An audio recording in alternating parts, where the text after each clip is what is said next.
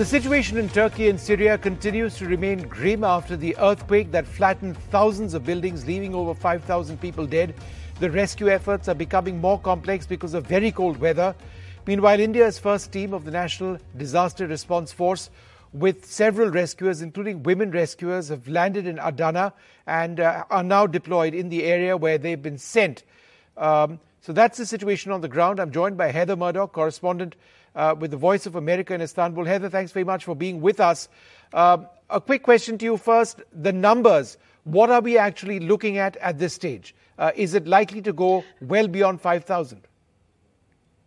Yes, health officials from the WHO have said that this number could increase up to perhaps as much as 24,000. So the next day and a half are critical in terms of rescues. They say that the rescue efforts are really most critical for the first 3 days before people who are trapped start to die. At this point, so many have already died, but 8,000 people today it was announced that 8,000 people have been pulled out of the rubble alive. Right. And this goes along with tens of thousands of injuries. So there is still time for the rescuers you mentioned to save more people. And how has the international community been actively helping? We do know, for example, that a lot of Indian rescuers are already on the ground, but it's very much an international effort at this stage. Yes, there are rescuers coming from all over the world. And India is one of the first to arrive, and there are more on their way. One of the unfortunate things, though, about the international efforts is that the most vulnerable parts of the earthquake zone, northwestern Syria, it's almost inaccessible right now. The roads are hard to pass. The area is quite cut off and isolated already because it's still an active war zone.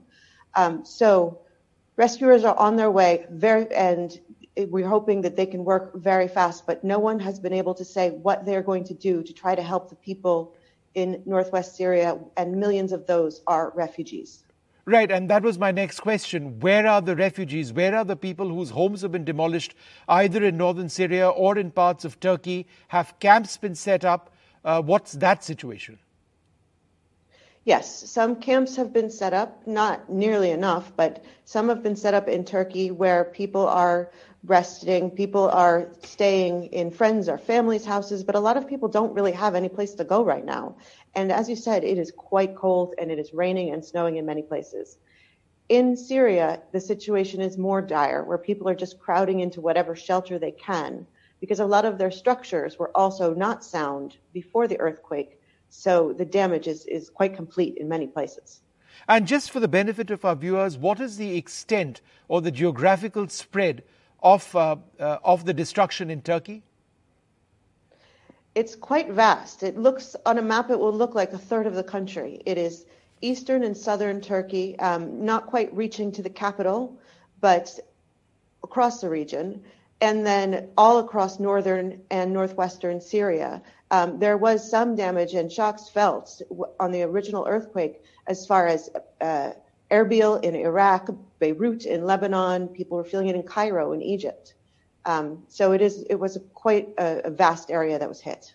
Absolutely horrific. Heather, thank you very much for sharing the very latest details with us. Thank you very much indeed. Thank you. I'm also joined by Munaza. She's an Indian student who was in the affected area before she managed to return to Istanbul. Munaza, could you tell us a little bit about what you saw around you in the affected area?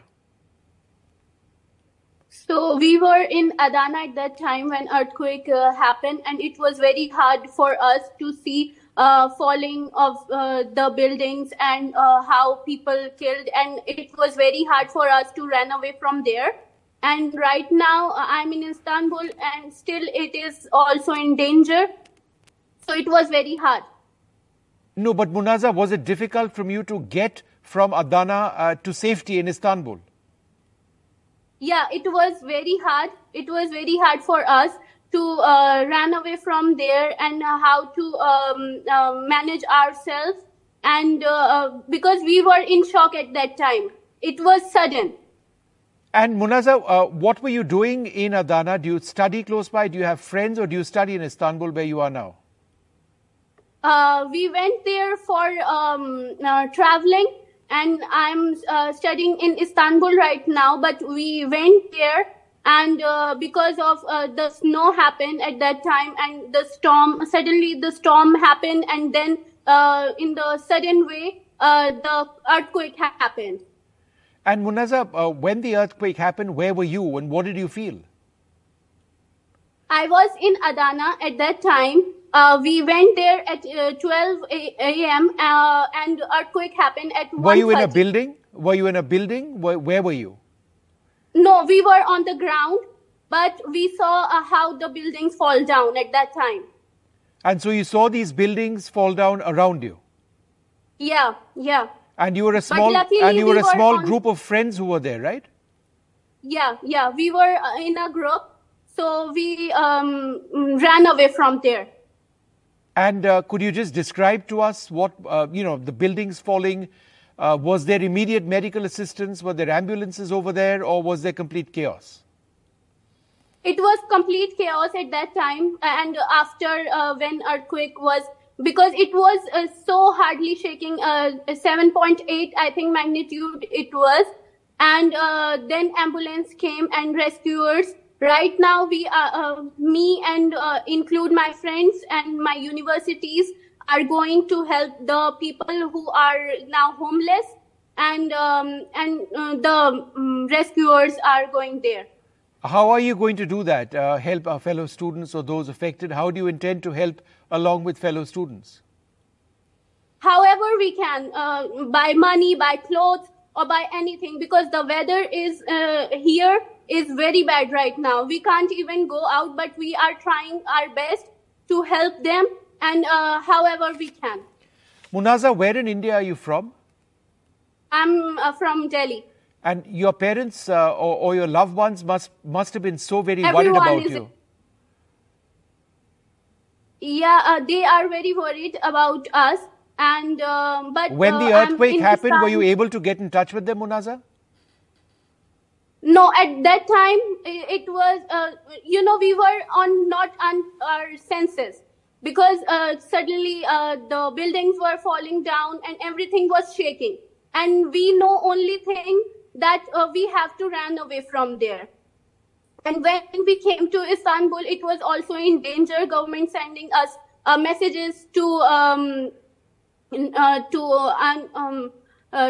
run away from the buildings, to not on the floor. Right. So, yeah. All right. Well, Munaza, fortunately you are safe right now, but it is truly a horrific situation in parts of Turkey and northern Syria as well. Fortunately, you are safe. I'm sure your loved ones are looking at this broadcast and would feel maybe a little bit more reassured. Thank you so much for speaking to us. Thank you so much indeed. I'm joined by the Director General of the NDRF, Mr. Atul Karwal. Sir, thanks very much for being with us. Any detail that you can share with us at this stage on what our NDRF personnel have been doing in Turkey presently, sir? Yes, thank you, Vishnu, for having me here.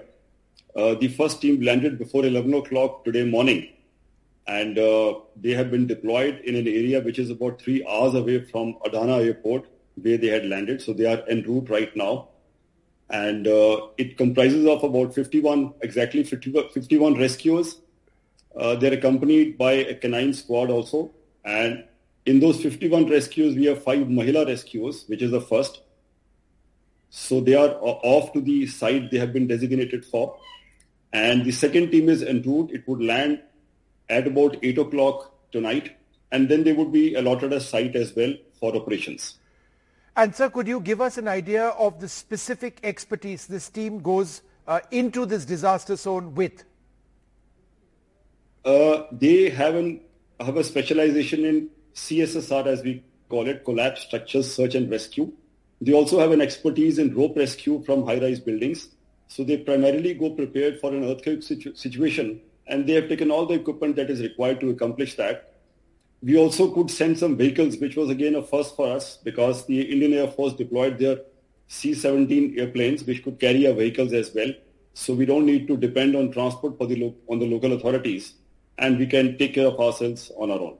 So what is the area specifically that you are heading into? Could you describe where the NDRF are going to be deployed? Is it broken buildings? Are you looking for people who may be trapped within rubble? What are some of the operations you foresee? It would mostly in collapsed structures. So buildings have collapsed across a large swath of Turkey. And if you see on the map, about 10 districts or provinces, as they call, are affected. So it's a widespread damage. So they have directed us to one of the worst affected areas, which would allow us to do the maximum contribution and saving human lives. There's a lot of technology which goes into these operations. I've reported extensively on the NDRF. You deploy, for example, ground penetrating radars. You deploy drones whenever it is required. The process of digging through buildings is very careful, and yet very deliberate, and every second counts. Could you tell us a little bit about how the women and men under your command who are deployed over there would go about their business? So they have equipment which can detect a sound at a very, very low volume, like a heartbeat or somebody scratching or somebody making any kind of a noise for help. We then triangulate with our equipment to get the exact location. The sniffer dogs which they have carried, they have an expertise of detecting live human victims under the rubble. They help us find the exact location where we need to cut in. And then we have specialty tools which can cut through thick concrete, steel reinforced concrete, bolt cutters, etc. So we zero in on a location where there is a noise, where there is a possibility of a live victim, and then go deep inside to get that person out. And what about medical assistance? Should you be able to get people out? Do you have doctors with you? Yes, we have a doctor on board, and all our rescues are trained in medical first responder course. So they are trained to provide the first aid as soon as we recover a victim. We also carry paramedics. So the initial care is adequately given by the NDRF team before the victim is shifted to a nearby hospital. And sir, how long can you sustain your operations over there? We have gone with the self-sustaining capability of 2 weeks, which means we had carried our own tentage, our own rations, etc. as well.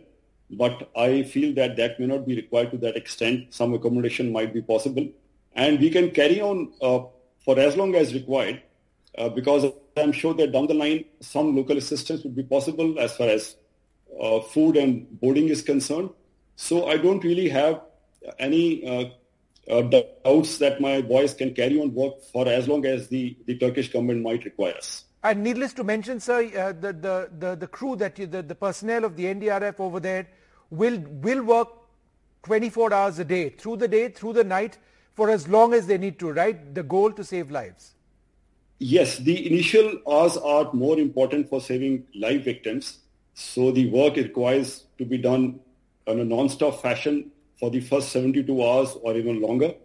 So the rescuers have trained for that. They have improved their fitness for that. Over the last 1 year, we have done exercises in low light or no light operations. So all that has been really worked upon through the life of this force, which is 17 years old now. So I'm sure they'll do a good job and be able to contribute effectively. And sir, it's a combined India operation. The NDRF has a couple of teams. The Army has a big team as well. You won't be working in the same area. You'll be deployed. So India and our forces will be deployed across the disaster zone. That is likely. The local authorities take a call. They look at the capacity and the competence of the help that is pouring in, including materials and men like us, rescues like us. And then they would allot us to various areas depending on the severity and their need. So I'm sure that we would probably be spread across a wider swath than just at one place. And sir, communication is a problem, isn't it? As of now, we are in touch with the team. They are able to send us text on WhatsApp and some pictures as well. We have carried satellite phones.